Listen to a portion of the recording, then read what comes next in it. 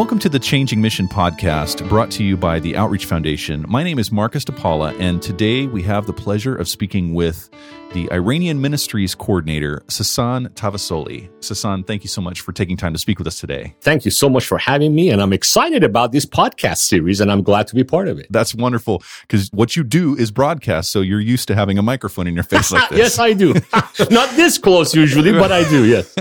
Well, tell us a little bit about your background and how you came to be involved with the Outreach Foundation. I was born and raised in a Shiite Muslim home in Iran. I am from Iran, born and raised in Iran. Okay. Come from a Sufi Muslim background. My own family was involved in Sufi Islam, which is a mystical interpretation and practice of Islam. Okay. I grew up in a home that was very much at peace with modern world Enlightenment values. This was before the Iranian Revolution. And when we had the Iranian Revolution, the coming of the Ayatollah Khomeini, the rise of radical Islam, a very different interpretation and practice of Islam, very hostile against the rest of the world. I was about 10 years old when the revolution took place. So I was exposed to a very different side of what Islam could be like. Mm-hmm. So that was my experience growing up in a Muslim home and a Muslim country in Iran. And then later on as a teenager, in the middle of the Iran-Iraq war in the mid-80s, my family decided to send me out of the country. Okay. So I would not be drafted into the military. And I ended up in Europe attending a Christian school, which had been started by a group of American missionaries. So I came to faith in Christ as a teenager in 1985 through the ministry of American missionaries working in Europe. Wow. And felt God's call on my life shortly after that God didn't bring me out of Iran so I would just now be in the West and pursue my own version of the American dream. Sure. But that now that I was exposed to the good news of Jesus, it's my duty and privilege to tell other Iranians about this Jesus. Yeah. So that's become the story of my life, telling other Iranians and Muslims about Christ. And I ended up with the Outreach Foundation about 12 years ago, through connections with various Presbyterian churches. And it's been a great, great family and a great mission home for me and our ministry. And your work is very specific and very focused. Can you tell us a little bit about what your ministry entails? Yes, my focus in the Outreach Foundation is Iran. Yeah. So I don't, unlike my other colleagues that cover big chunks of the world, right. I am from Iran. My love is the people of Iran, so my focus is Iran. Really, I'm like a teacher within the Iranian world at large. Okay. A big part of my ministry is producing satellite TV programs that are broadcast into Iran, into Afghanistan, all over Europe and the Middle East. Wow. For all Persian-speaking, Farsi-speaking people that can hear them. So a big part of my time is spent in various studios around the world producing Christian programs. But I also do a lot of conferences and seminars for Iranian Christians. And a number of my Iranian ministry partners and colleagues and I have also started an Iranian Bible college. So we are training pastors and church leaders for the next generation of the Iranian church movement. We connect with the churches inside Iran and also Iranians in diaspora. Okay. We have millions of Iranians who live in Europe, in North America, all over the world. So we connect with Iranians around the world. And so my ministry in the Outreach Foundation is connect with wherever Iranians are and resourcing and equipping the house church movement and the church movement among Iranian Christians. That's great. And what kind of growth have you seen since you've started this work in the church there in Iran and with the communities that are in diaspora as well? I mean, mission scholars are telling us that it seems that Iran is one of the fastest growing evangelical church movements in the world in terms of rates of growth. And we're talking about the Islamic Republic of Iran. Right. So God has a sense of humor of how nobody envisioned that Ayatollah Khomeini would be a great instrument in the hands of God in promoting the gospel and spreading the good news of Jesus. But basically, Iranians have become very disillusioned with Islam, especially the radical Islam that they've experienced in the past 40 years. And the broken promises of the Iranian Revolution. So a lot of Iranians are searching for a different way of connecting with God. Iranians are usually very religious internally, but they are disillusioned with established religion, traditional religious traditions, like many people around the world. Right. So in the midst of that spiritual search, they are very open to the message of the gospel. And now I became a Christian in 1985. I was kind of among the first waves of Iranians coming to faith after the revolution of 1979.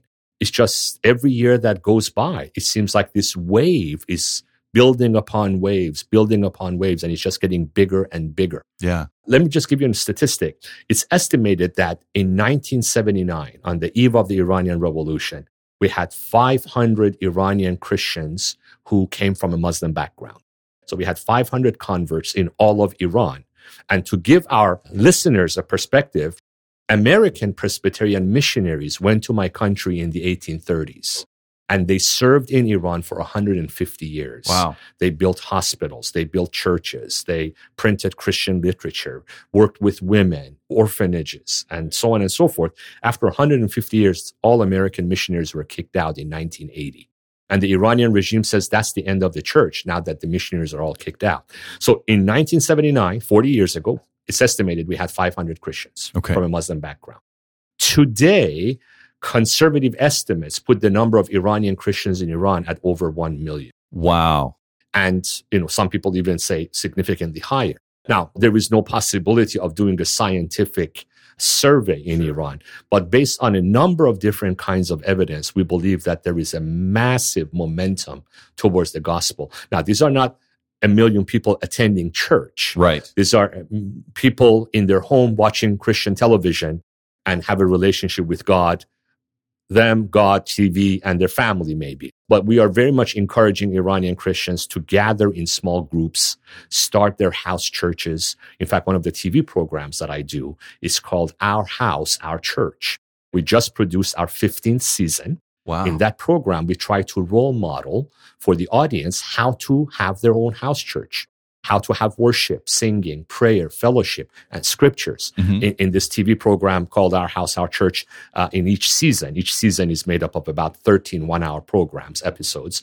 We have communion once or twice in each season. Okay. So we tell the audience, bring your grape juice, bring your bread. We'll have communion together. So this is use of modern technology. Yeah. And in each season, we recite the Apostles' Creed, the Nicene Creed. We say the Lord's Prayer. We go through the 10 Commandments, basically trying to instruct how to do a Christian worship service in your home with 4 or 5 other people. So we try to role model how to be a church. We try to resource and teach about Christian life, relationships together. So that's one of the programs I do that's been very well received among Iranians around the world and specifically in Iran. But so this is why Iranians are coming to faith. Disillusionment with Islam. Okay. Iranians are coming to faith because of how God is using modern technology, whether it's satellite TV, whether it's access to Christian websites and resources on the web. Now, let me make a parenthetical comment. The Iranian government bans satellite dishes.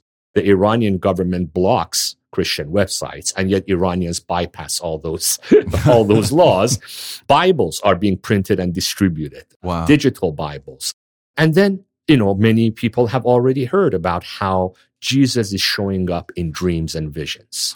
Jesus answers prayers. Jesus delivers. Muslims already believe in Jesus as a great prophet. Okay. So they call out to his name and Jesus shows up. A big movement in Iran is how people are coming to faith through the 12-step program.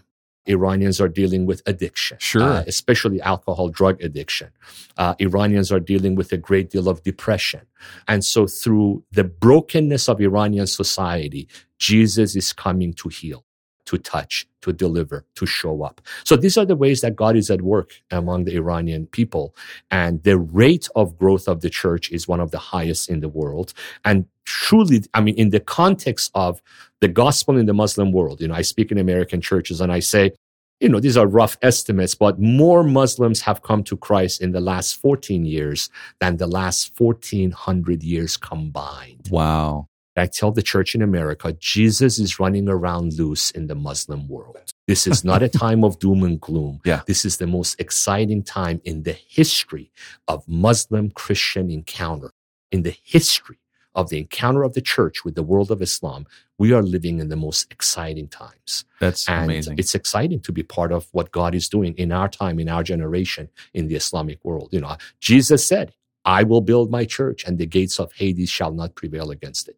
I believe Jesus is fulfilling his promise in the Muslim world before our very eyes as we speak. You mentioned the government blocking websites and forbidding satellite dishes from being installed. What are some of the other challenges that Christians face? persecution of all kinds.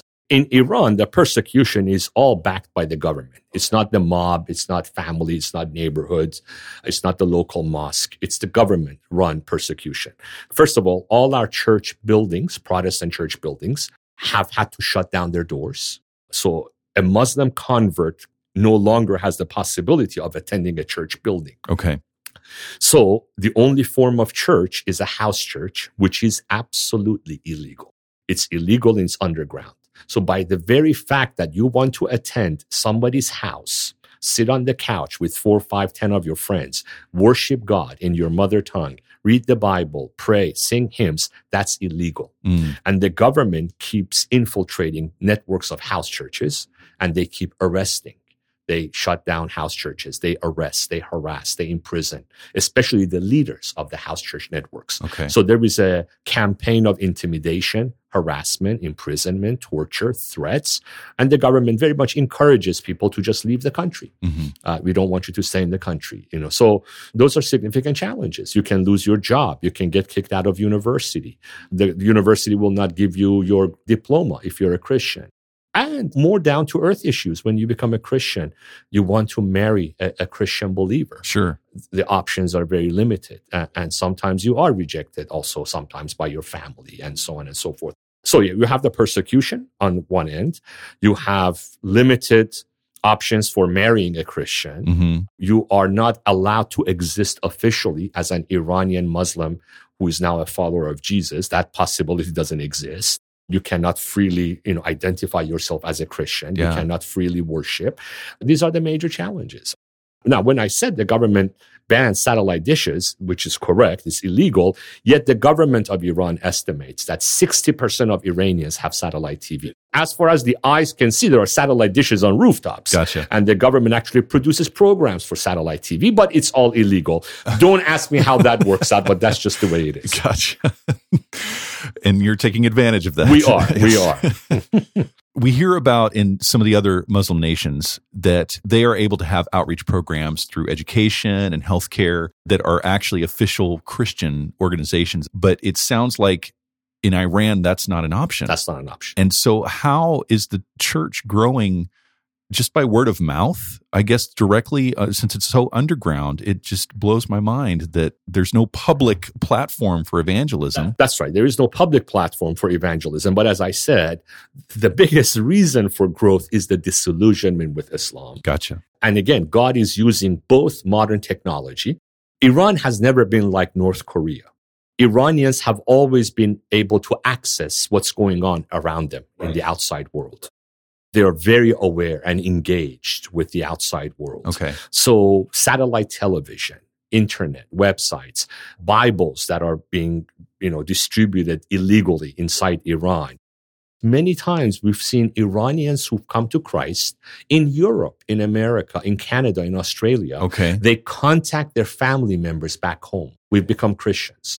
They travel back and forth, take Bibles with them, share the gospel with them. So these are the ways that Iranians are finding out about this Jesus, about what Christianity is all about. So for the first time in history, a Muslim in Iran, or many other parts of the Islamic world, but for the first time in history, a Muslim in Iran with no access to a church, a Bible, Christian community, can sit in the safety of their homes and be exposed to Christian programs on satellite TV or on a website or on internet radio.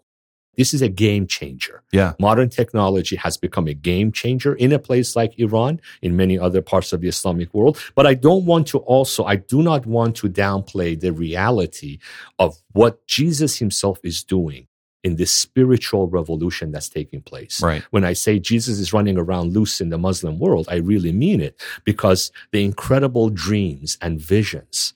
I hardly know of an Iranian Christian from a Muslim background that hasn't had a dream or a vision which impacted them in a significant way in their spiritual journey.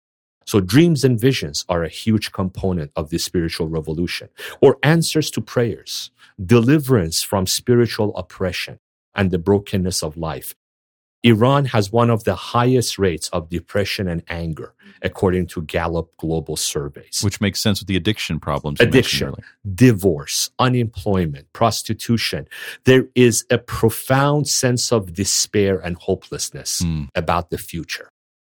Jesus shows up and brings hope for a broken marriage, brings deliverance from the chains of addiction, brings peace to a person who's lived a life of anger and revenge.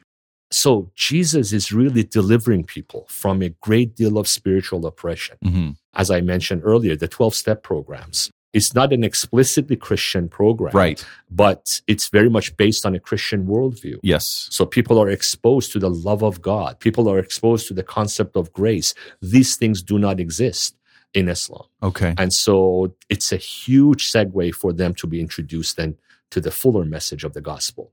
So this is how God is at work. I understand the fear in the church in America because we are being bombarded by bad news that are happening in the name of Islam and Islamic terrorism and violence and threats. And part of it is very real. Yeah. I'm not trying to downplay that. But at the same time, I want the church in America to really have confidence in the power of the risen Christ. Jesus is Lord. And I often tell the church in America that reality is not defined by what you watch on CNN or Fox News. Absolutely. Reality is defined by the promises of Jesus Christ. Yes. And Jesus has promised that he will build his church. Jesus is building his church. When you look at the history of Christian-Muslim encounters, with no Muslim groups coming to faith in Christ in the first 1,300 years. Yeah. And now we have hundreds of Muslim people groups in the Islamic world that are coming to faith in Christ. Something new, something unprecedented, something unique, something exciting is happening right now. Yeah. This is not a time of doom and gloom that let's just go behind our fortress mentalities and just bomb all our enemies. Right. This is not that time. This is a time to believe that Jesus' love is more powerful than our evil, our sin, our brokenness, our hatred. And Jesus is conquering hearts. And this is an exciting time to be alive. And I hope that the church in America catches a vision for what God is doing around the world and wants to jump in and just experience that firsthand. Yeah. And I think that's the brilliance of what Outreach Foundation does, is to provide that opportunity through various trips. Yeah. To come and see.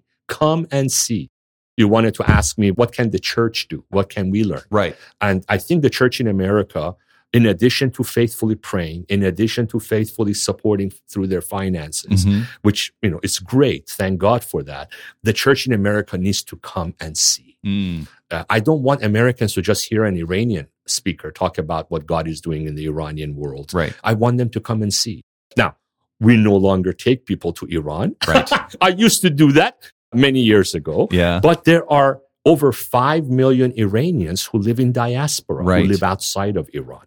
So we are organizing a trip on behalf of the Outreach Foundation to take Americans who want to come with us to a place like Turkey. Great. And see Iranians in diaspora. We have tons of Iranian churches in Turkey. We now have more Iranian Christians living as refugees in Turkey than Turkish Christians. Wow. The Iranian church in Turkey is bigger than the Turkish church in Turkey.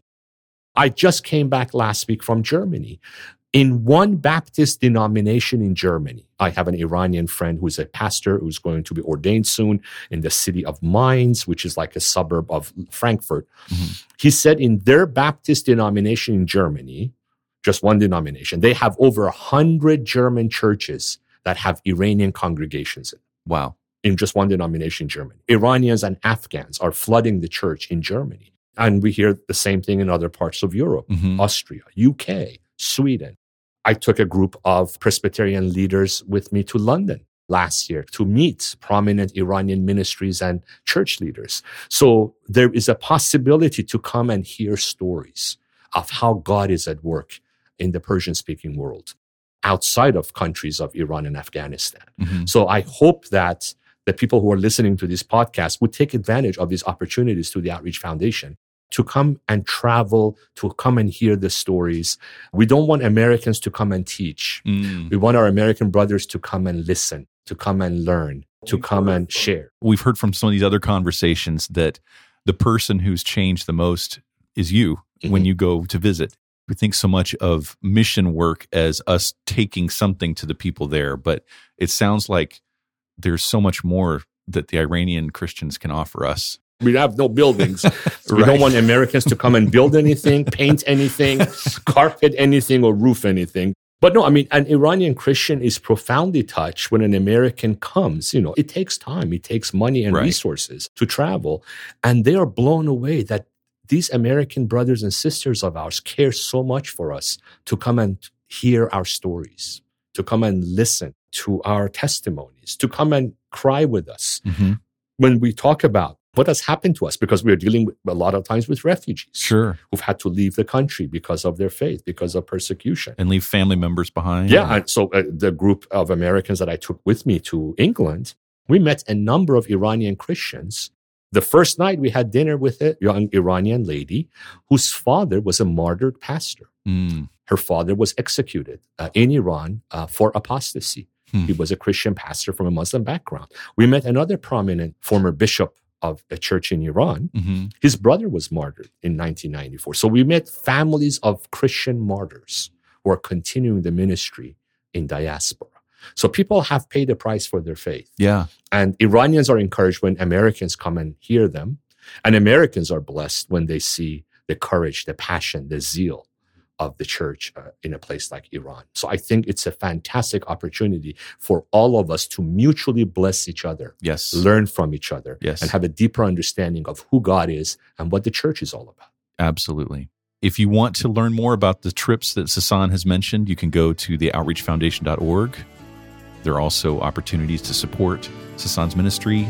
Sasan, thank you so much for taking the time to speak with us today. Absolutely. It was my honor. Thank you.